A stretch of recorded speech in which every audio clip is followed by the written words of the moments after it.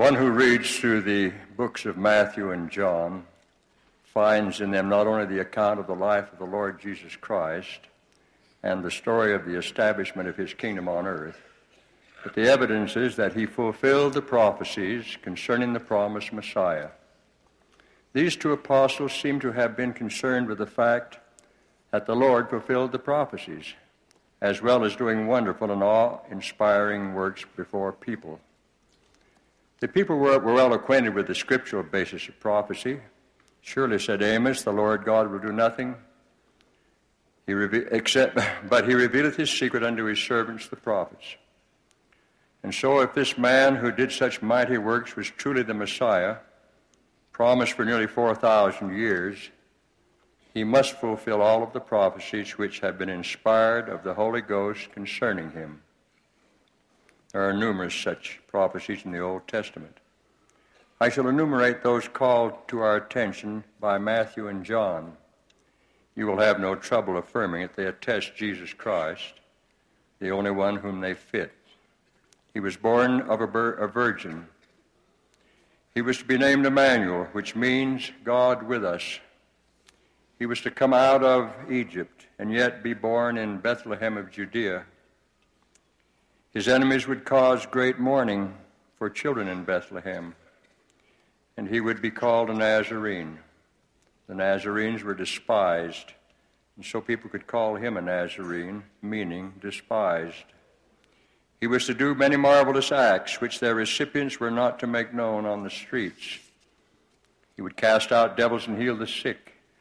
He was to teach in parables, and when he was proclaimed king, he would come lowly and riding upon an ass, and upon a colt, the foal of an ass. He would make the temple a house of prayer, driving the money changers from it in the process. He would suffer an ignominious death. His executioners would part his raiment among them and cast lots for his garment. And from the death price of 30 pieces of silver, a potter's field would be purchased. In the process of dying, he would cry out, I thirst. In spite of the Roman custom of breaking the bones of those they crucified, the prophets proclaimed that not one of his bones would be broken. He was to make his grave with the rich. And after all this, he would be called by Isaiah, Wonderful, Counselor, the Mighty God, the Everlasting Father, the Prince of Peace. As the two apostles wrote about the Lord, they pointed out that the Savior of mankind had fulfilled to the minutest detail those events foretold by the prophets. Luke summarized the Savior's life in these words, that all things which are written may be fulfilled. While not so much in detail, other great events of importance to the progress of the Lord's work have been prophesied. Isaiah outlined the fact that some of his people would be brought down, and that they should speak out of the dust, and that this voice would be as a familiar spirit speaking out of the ground. Ezekiel spoke of the sticks of Judah and Ephraim, which having been written on, should become one in the hand of the Lord. The Lord said unto Enoch, as though to confirm what would be said by Isaiah, that righteousness will I send down out of heaven, and truth will I send forth out of the earth, to bear testimony of mine only begotten, his resurrection from the dead, and also the resurrection of all men. And righteousness and truth will I cause to sweep the earth as with a flood. Lehi quotes Joseph, the son of Jacob, as speaking of a great prophet of the latter days who would be his descendant and be named after Joseph himself, and that the father of this great prophet would be named Joseph also. The only event that has welded all of these separate prophecies into a coherent whole has been the appearance of Moroni, an ancient Nephite prophet, to Joseph Smith, and his subsequent guidance of the young prophet as he literally brought forth out of the ground the Book of Mormon, which has indeed a familiar spirit, as one speaking out of the dust for a remnant of Israel long since dead. The later joining of this Book of Mormon, the history of the dealings of Christ with the people who were, as Ezekiel said, of Ephraim, with the account of Christ's dealings with Judah, the Bible, is a literal fulfillment of the prophecies I have just mentioned by Isaiah, Ezekiel, and Enoch.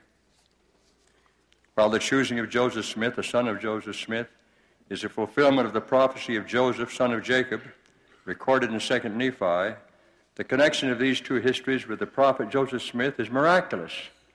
No man could have brought it about, nor have foreseen the events by which it was restored to the earth. Nothing like it has ever been done before, and yet after its accomplishment we know that it could have taken place in no other way. We can take comfort that the great events of the future have been prophesied in considerable detail, and that when they are fulfilled, the events of that fulfillment will occur as naturally and as surely as have those of the distant past. There will be scoffers and disbelievers in that day also, who will up until the very moment of the appearance of the Son of Man declare that the believers are fools for believing. As though a great musical oratorio was being performed, there have been minor themes to accompany the greater prophecies. These have pointed to the local events which guided the way to those magnificent chords of the main theme. Jacob blessed Joseph to have his heritage extend to the utmost bounds of the everlasting hills. An angel visited Zacharias and informed him of the coming of the birth of John the Baptist. Samuel, called by the voice of the Lord to be his prophet instead of Eli, constantly raised his voice in prophecy over Israel. The prophecy of Joseph Smith that the saints would be driven to the Rocky Mountains, there to become a mighty people, was in confirmation of an earlier prophecy of Isaiah, that the mountain of the Lord's house should be established in the top of the mountains. This prophecy was fulfilled and further confirmed by Brigham Young, who, when entering the valley, rose from his sick bed in Wilford Woodruff's carriage and said, "This is the right place." There have been prophecies about men in these latter days of equal import. Given by pure inspiration to loyal and pure people, they are as prophetic as if they were given and made by the major prophets.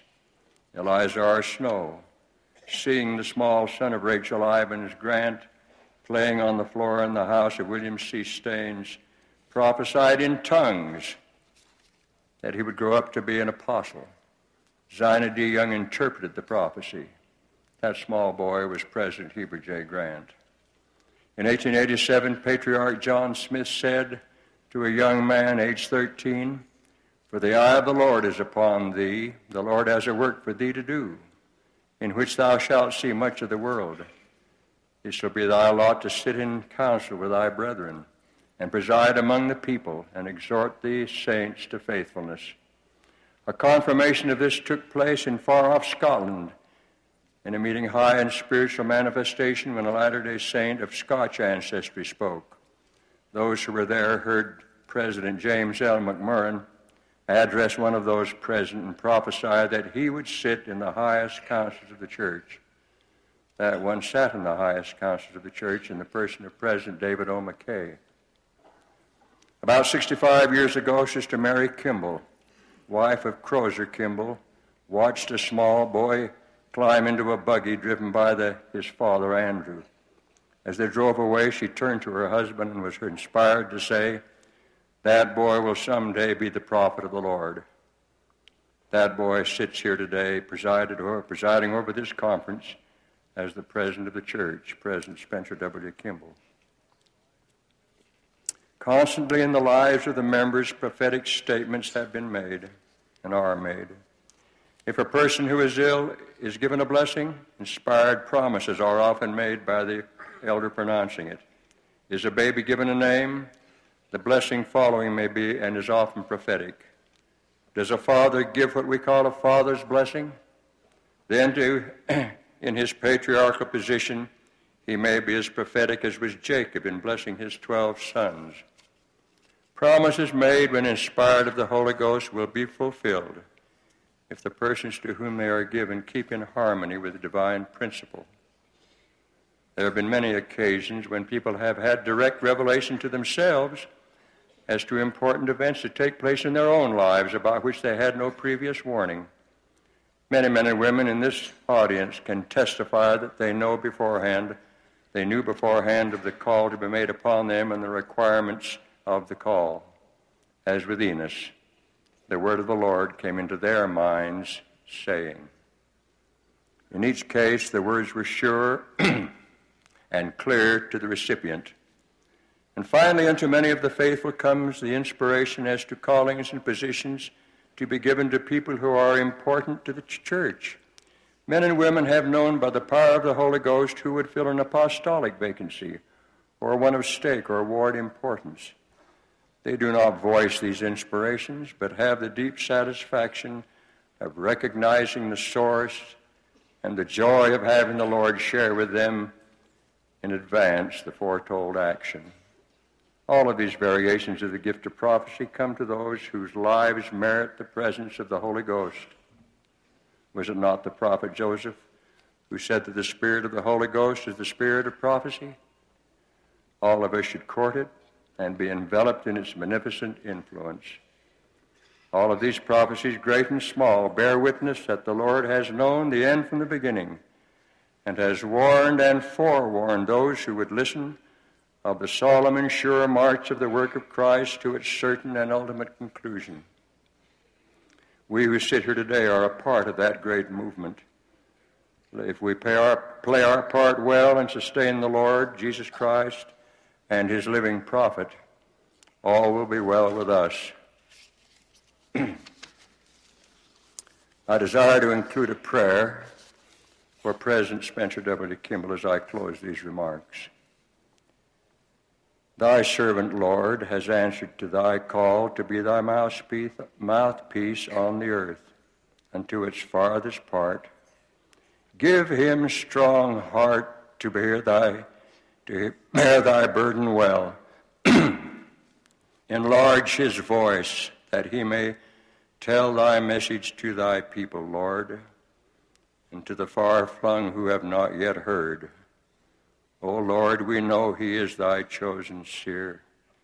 As he now speaks, give us the voice to hear. In the name of Christ, amen.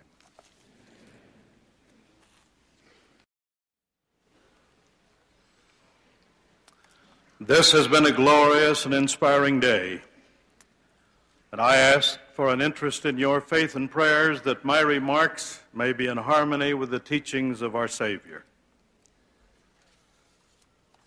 I have felt the Spirit of the Lord during this conference, particularly this morning in the solemn assembly. As one of the great privileges we have as members of the church is the opportunity to sustain our leaders. It was a great blessing to me to be able to raise my hand and to sustain President Spencer W. Kimball as the mouthpiece of God on earth and as the presiding high priest over the priesthood of the church. The Lord says that he is to be like unto Moses, a seer, a revelator, a translator, and a prophet, having all the gifts of God which he bestows upon the head of the church. I know that he has been prepared and raised up at this particular time, and I sustain him with all of my heart and with all of the faith that I have, and I will enthusiastically follow his direction. I also sustain the calling of Elders L. Tom Perry this day, and Elders Fyans and Elders Maxwell. I know that these callings have been inspired of the Lord. Recently, a new book was published with a rather startling title, Jesus Now. The reviewers announced that this is a brilliant book. The writer states, Jesus is disappearing from the minds of men, and it is just as well that he is. For the Jesus that we are losing is the Jesus that we have created. The author asks the question, what does Jesus mean to modern man? Responses to this question will vary when Easter is celebrated next Sunday throughout the so-called Christian world. Services of various types will be held by some people, paying their honor to the man known as Jesus of Nazareth. Some will think of Jesus as a prophet. Some will think of him as a teacher. Some will think of him as just an ordinary man. Unfortunately, not many will think of him as our Savior and Redeemer. And fewer still will believe the Father's words, "This is my beloved Son, in whom I am well pleased." What does Jesus mean to you and to me? The Jesus I know and believe in is Jesus the Christ, the Son of God. This witness has been revealed to me by the blessing and influence of the Holy Ghost. I know that he is the author of the plan of salvation and exaltation, the creator of the world and all that is in it, that he is our Savior who loves each of us and who died on the cross for us, who teaches us compassion and forgiveness, the friend of all, healer of the sick, the giver of peace to all who will listen and believe. Modern man must not be led astray from the ancient and latter-day truths and spiritual experiences that occurred when prophets walked and talked with Jesus. What did Jesus mean to the ancient apostles? What did he mean to Peter? Mark, writing of the events on the morning of the resurrection, states that Mary Magdalene and Mary, the mother of James, were directed by the young man they encountered as they entered the sepulchre, "Go tell his disciples and Peter." They were directed specifically to inform Peter. Peter and John hurried to the sepulchre. Peter entered, saw the neatly folded linen cloths and the handkerchief that had been about his head. Peter was now a personal witness of this great event. On the day of Pentecost, Peter witnessed the rushing of the mighty wind and the pouring out of the Holy Ghost. He preached of the glorious gospel and testified of Jesus of Nazareth. People were pricked in their hearts and asked, "Men and brethren, what shall we do?" And Peter, with that newly developed depth of conviction, replied, "Repent and be baptized, every one of you, in the name of Jesus Christ for the remission of sins, and ye shall receive the gift of the Holy Ghost." 3,000 souls believed and were baptized. They felt of the power and the spirit of our Lord's senior apostle. Could we ever doubt what Jesus meant to Peter? I am always strengthened by the fervor and magnitude of John's conviction. There was never any doubt. He testified, "In the beginning was the Word, and the Word was with God, and the Word was God. All things were made by him. In him was life, and the life was the light of men. And the light shineth in darkness, and the darkness comprehended it not." The Apostle Paul knew, understood, and testified of Jesus. The manifestation to Paul on the road to Damascus changed the course of his life, as he indicated in his own testimony, "Lord, what wilt thou have me do?" And later, testifying to the Corinthian saints, he said, "Christ died for our sins, was buried, rose again the third day, was seen of above 500, and last of all, he was seen of me also." It may be beyond our own comprehension to realize what Jesus meant to Nephi when the resurrected Christ appeared on this western continent, saying, "Behold, I am Jesus Christ, whom the prophets testified shall come into the world. I am the light and the life of the world, and have glorified the Father in taking upon me the sins of the world. Arise and come forth unto me, that ye may thrust your hands into my side, and also that ye may feel the prints of the nails in my hands and in my feet, that ye may know that I am the God of Israel, and the God of the whole earth, and have been slain for the sins of the world." Then Nephi writes, the multitude went forth and thrust their hands into his side, and did feel the prints of the nails in his hands and in his feet. And when they had all gone forth and had witness for themselves, they did cry out with one accord, saying, Hosanna, blessed be the name of the Most High God. And they did fall down at the feet of Jesus and did worship him. They had been in his presence, and they could testify. What did Jesus mean to the boy Joseph Smith? The appearance of God the Father and Jesus Christ to the boy prophet in modern times is described in his own testimony.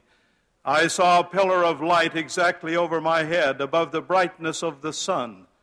When the light rested upon me, I saw two personages whose brightness and glory defy all description, standing above me in the air. One of them spake unto me, calling me by name, and said, pointing to the other, This is my beloved Son, hear him. President Joseph F. Smith declared, the greatest event that has ever occurred in the world since the resurrection of the Son of God from the tomb and his ascension on high was the coming of the Father and the Son to that boy, Joseph Smith. During the prophet's life, he told but one story. In a little schoolhouse in Michigan in 1834, Edward Stevenson heard him testify, I am a witness that there is a God, for I saw him in open day. Stevenson then recorded, Oh, how these words filled me with joy unspeakable, to behold one who, like Paul the Apostle, could with boldness testify that he had been in the presence of Jesus Christ.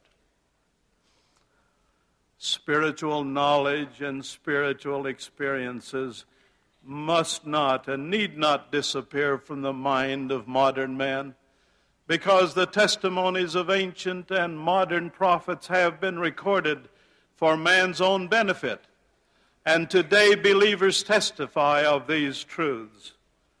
Modern man must replace uncertainties and doubt with a desire to know more of Jesus. It is our responsibility and glorious opportunity to bear constant testimony of Jesus the Christ. We must testify to the world of his godship, the actuality of his birth in the flesh of both divine and moral parentage. He was selected to perform the essential mission of the restoration and the redemption. This he did. He was crucified, rose from the grave, thus making it possible for every human being to be resurrected through this marvelous atonement of Jesus. Saint and sinner alike, all can be placed on the pathway to eternal progression. Everyone who accepts him and is repentant receives forgiveness for his past sins and opportunity to gain exaltation. I am the way, the truth, and the life. No man cometh unto the Father but by me. Could the mind of man possibly develop a more noble concept for the destiny of man? Jesus Christ is the central figure. To the question, what does Jesus mean to modern man? I testify that he means everything. To this statement I bear solemn witness in his name. Amen.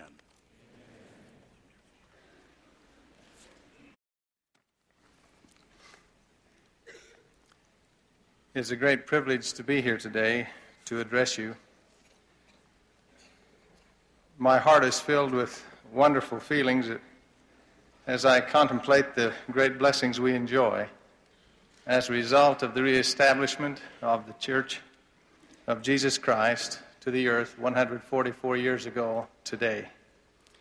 His church, the Church of Jesus Christ of Latter-day Saints, exists for the perfecting of the saints and for the unifying of the family of our Father in heaven. To the members of our church, President Stephen L. Richards has said, "The home, or family, has an enlarged significance that is subordinate to nothing else in life, for it constitutes not only the source of our greatest happiness here in this life, but also the foundation of our exaltation and glory in the life to come.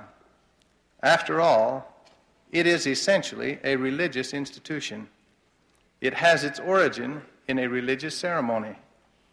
It is the fulfillment of a divine command. Its government is of a religious nature, and its finest products are spiritual." The Lord has said that in the ordinances of the Melchizedek priesthood, the power of godliness is manifest. Thus, clothed with the holy priesthood of God and commissioned by the Lord, a man takes his place at the head of his family. Through his righteous leadership, the power of godliness may be manifest in his home. This sacred obligation and stewardship he shares with his wife, his helpmate. In partnership with our Heavenly Father, they experience the joy of creation as children bless their home and enlarge their family circle. A wife and mother will be an inspiration to her family and to her husband, and will honor him in his divine appointment as head of their family.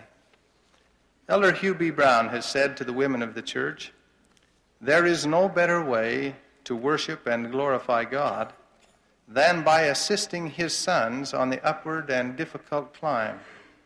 This takes patience, tolerance, forbearance, and other typically feminine virtues.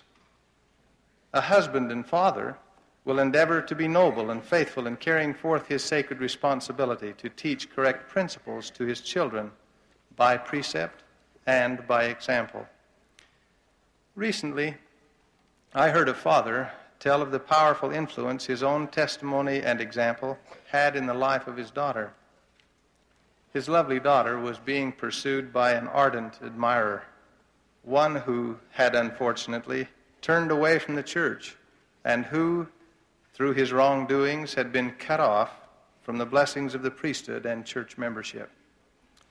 This girl thought she loved him and believed she might be happy with him. Her concerned parents invited the young man into their home and tried to convince him of the need to put his life in order and to follow Christ.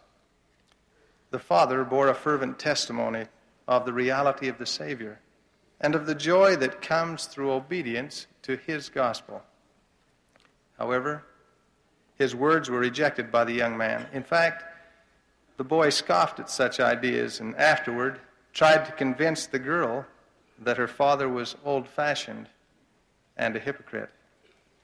This accusation, the father said, was the young man's undoing. That daughter defended her father and his beliefs. She knew him. She knew the validity of his testimony. She knew her father lived as he believed. His sincere love of the gospel and his example of living its teachings, she could not doubt nor deny. Her love, she would say for another whose testimony was like that of her father, whose life would be blessed with the joy and peace that comes from living the gospel of Jesus Christ. Today, she is the wife of such a man, a happy mother of a lovely family born in the covenant of an eternal marriage. Oh, how blessed is the influence of a righteous father. The Scriptures tell us that nevertheless, neither is the man without the woman in the Lord.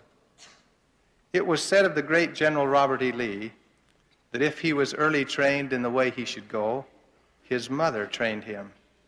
If he was always good, as his father wrote of him, she labored to keep him so.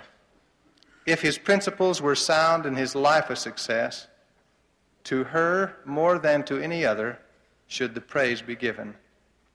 A family member wrote of him, "As Robert grew in years, he grew in grace. He was like the young tree whose roots, firmly embedded in the earth, hold it straight from the hour it was first planted till it develops into majestic proportions. With the fostering care of such a mother, the son must go straight, for she had planted him in the soil of truth, morality, and religion, so that his boyhood was marked by everything that produces nobility of character in manhood.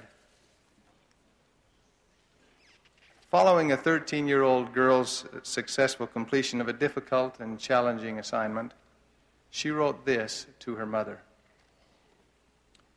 "I have a secret known only to me.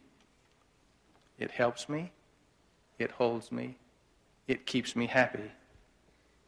You will not believe this, but surely it's true. It is my mother. Yes, mother, it's you. You are my secret strength, and to you I'll always be true.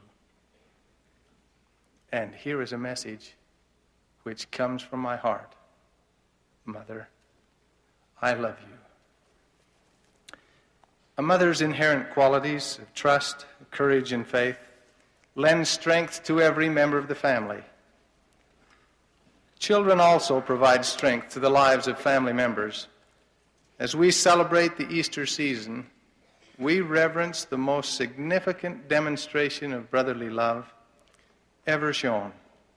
The atoning sacrifice of Christ was a supreme example of unselfish love.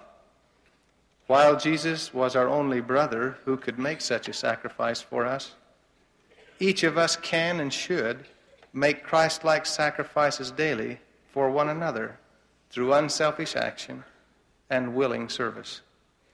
It is in the home that we experience many opportunities to do this. One day, my older brother Lynn came hurrying home from high school basketball practice, bringing a teammate with him. Upon entering the house, both made a dash for the kitchen to satisfy their hungry appetites. My brother's friend loudly described his feeling of hunger by using a few vulgar and profane words to accent his anxious mood. Lynn quickly, quietly, but firmly said, "Hey, don't talk like that. My little brothers might hear you. I don't want them to learn words like that. Besides, they might think less of you than they ought to." Unknown to my brother, my friend and I did hear that conversation, but the profane words were quickly erased from my mind by the thoughtful concern and courage shown by my brother. That experience made a positive, lasting impression on my young mind. At the risk of sacrificing a friendship, his kindly chastisement of his friend taught me a message and a lesson of love and concern for others and of courage to uphold the right. So important are our relationships with our family members as we learn these lessons of life, that Family Home Evening has been revealed by the Lord as a prescribed means for the enduring development of all family members. Each Monday night, families will gather together with Father presiding to experience one of the highlights of the week's activities. During this special time together, the family, regardless of size and circumstance, may receive instruction and inspiration. Here in the sacredness of home, father and mother teach correct gospel principles to their children. The children also have opportunities to teach and to share their thoughts and talents. Often, the most effective learning takes place as family members help each other prepare for family night. Parents and children increase in their love and appreciation for one another as they participate in Family Home Evening and strive to apply the principles learned there throughout the following weeks and years. President Kimball, whom we have sustained as President and Prophet today, and of whom I testify is a living prophet of the Lord Jesus Christ, has indicated that heaven was in his home when home evening was held. He has also said, While one objective is reached by merely being together, yet the additional and greater value can come from the lessons of life. The father will teach the children. Here, they can learn integrity, honor, dependability, sacrifice, and faith in God.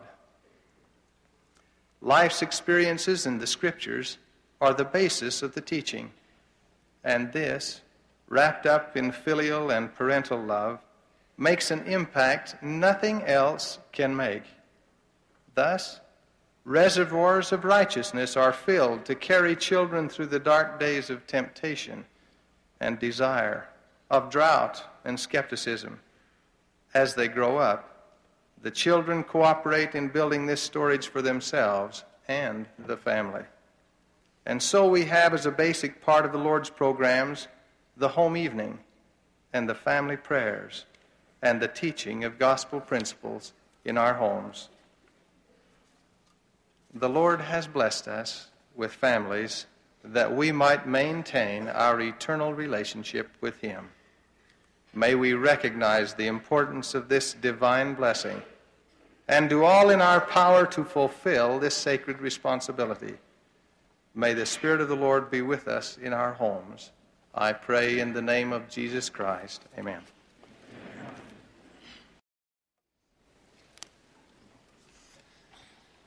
My brothers and sisters, that which has transpired here today has my wholehearted approval. To these men who have been appointed of God as prophets, I give my wholehearted support and loyalty. The Old Testament speaks of many great prophets. The last of the prophets in old Israel, who held a fullness of divine authority, was Elijah the Tishbite. A family came in the land when Elijah, as commanded of God, sealed the heavens shut that it did not rain. During this famine, he was miraculously fed by ravens at the brook Cherith, which flowed into the Jordan River. Then God sent Elijah to the city of Zarephath and told him he had appointed a widow there who would feed him. Elijah met this widow at the outskirts of the city and asked her to give him food to eat. And she said, "As the Lord thy God liveth, I have not a cake, but an handful of meal in a barrel, and a little oil in a cruse. And behold, I am gathering 2 sticks, that I may go in and dress it for me and my son, that we may eat it and die."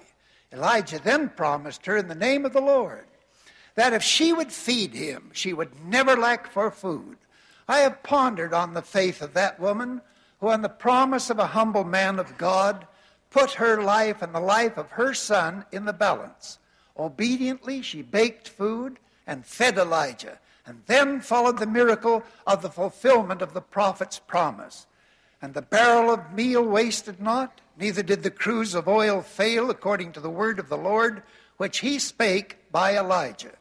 I have tried to compare her spirit of obedience with our willingness to obey the word of God as spoken by modern prophets. These prophets hold the same fullness of authority given to Elijah. They have told us to keep at least a year's supply of food on hand for any future emergency.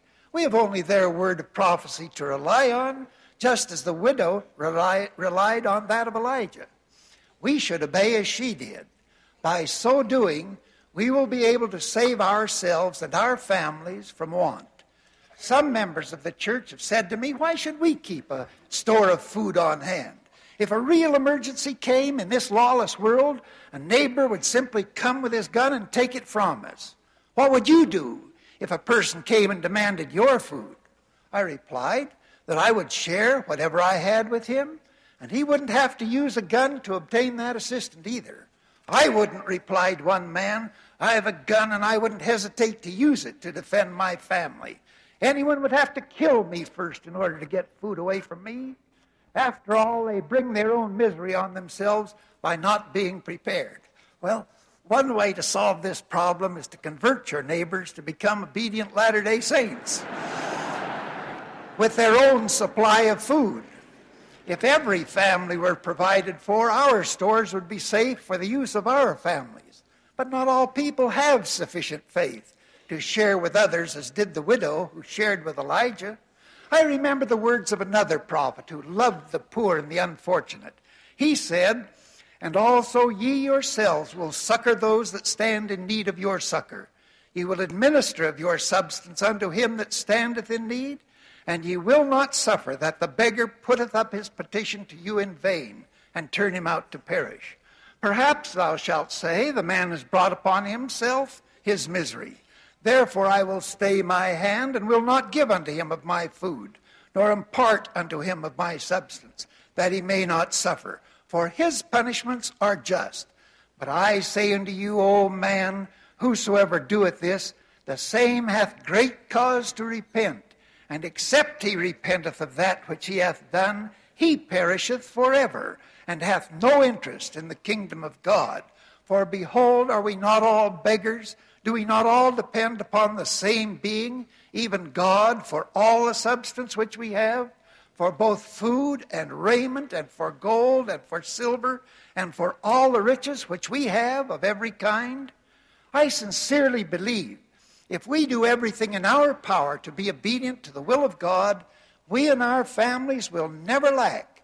If we are obedient as true followers of Christ and share what we have with those less fortunate than we, the Lord will keep his promise to watch over us and care for us. I will then be glad that I have stores of food on hand, so I can be of assistance to others. Perhaps like the widow who fed Elijah, the meal will then never fail in our barrels, nor the oil ever fail in our cruises, until prosperity comes again. Now, if the power of Elijah is so important in temporal affairs, think of the spiritual power he possessed. You remember, he could bind on earth or seal on earth and have it bound in heaven, or he could loose on earth and have it loosed in heaven.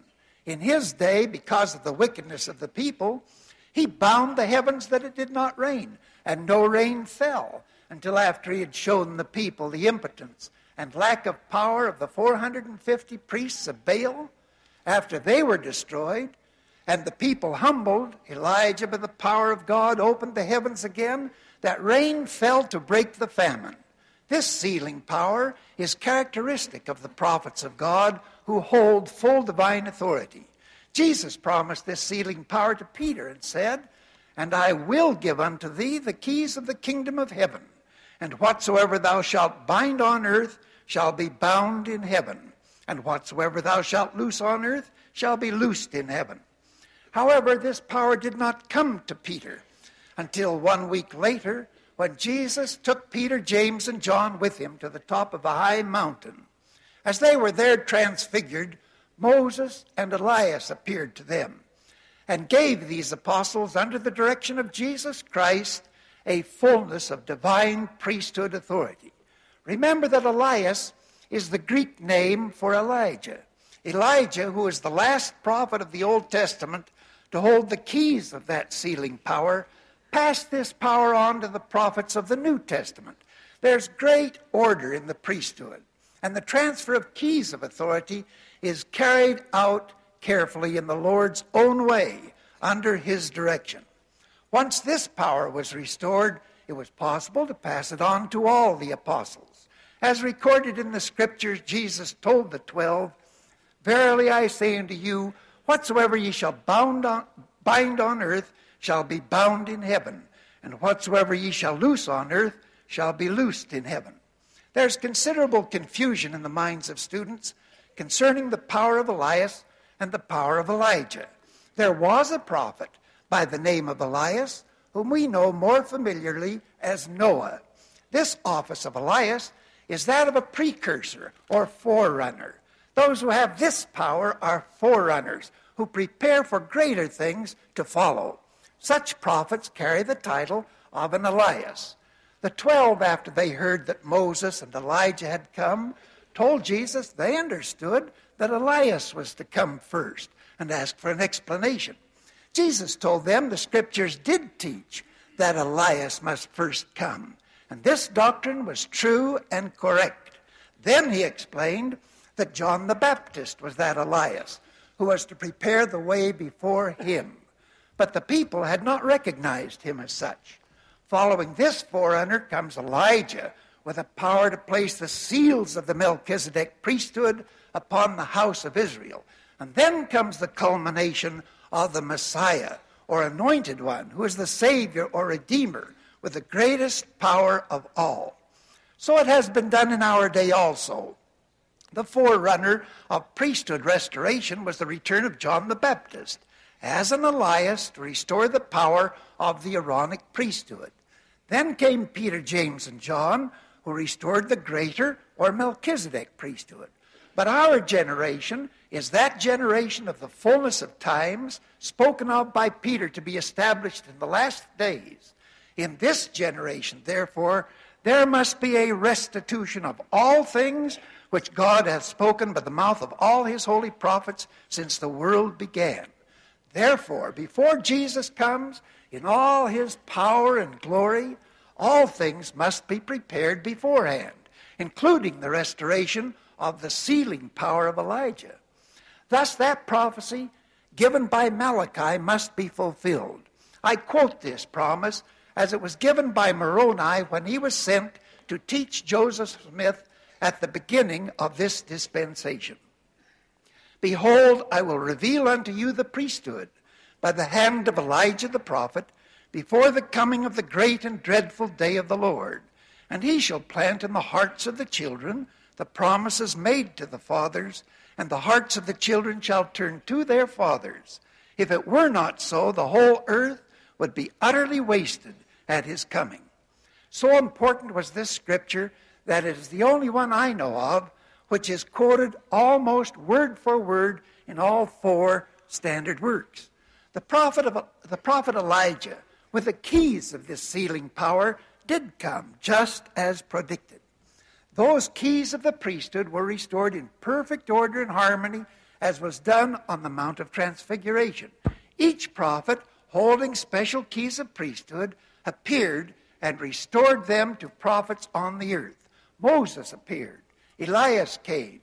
Then Elijah appeared and said, Behold, the time has fully come, which was spoken of by the mouth of Malachi, testifying that he, Elijah, should be sent before the great and dreadful day of the Lord come, to turn the hearts of the fathers to the children, and the children to the fathers, lest the whole earth be smitten with a curse. Therefore, the keys of this dispensation are committed into your hands, and by this ye may know that the great and dreadful day of the Lord is near, even at the doors. With this fulfillment of prophecy, all former priesthood powers were restored again to earth. Temples have been erected, in which a fullness of these priesthood ordinances are made available for those who qualify themselves to receive them through faith and righteous living. Before the Savior comes again, power has been given us to proceed with a great priesthood work. We're to bind together the families of men in true patriarchal order, so that through worthiness we may have the privilege to live in the celestial kingdom as children of God, with resurrected bodies of flesh and bone, to dwell eternally in the very presence of God, the eternal Father. Through this priesthood power, which has been again restored to prophets of God, we can be sealed as families on earth and have that sealing be effective in heaven. As authorized disciples of Jesus Christ, we can become in turn saviors, not only for our own living families, but also for our deceased progenitors. All it requires is the exercise of that simple faith to carry out this promise, as the widow did for Elijah. She gave the last food she had as a token of her faith in God.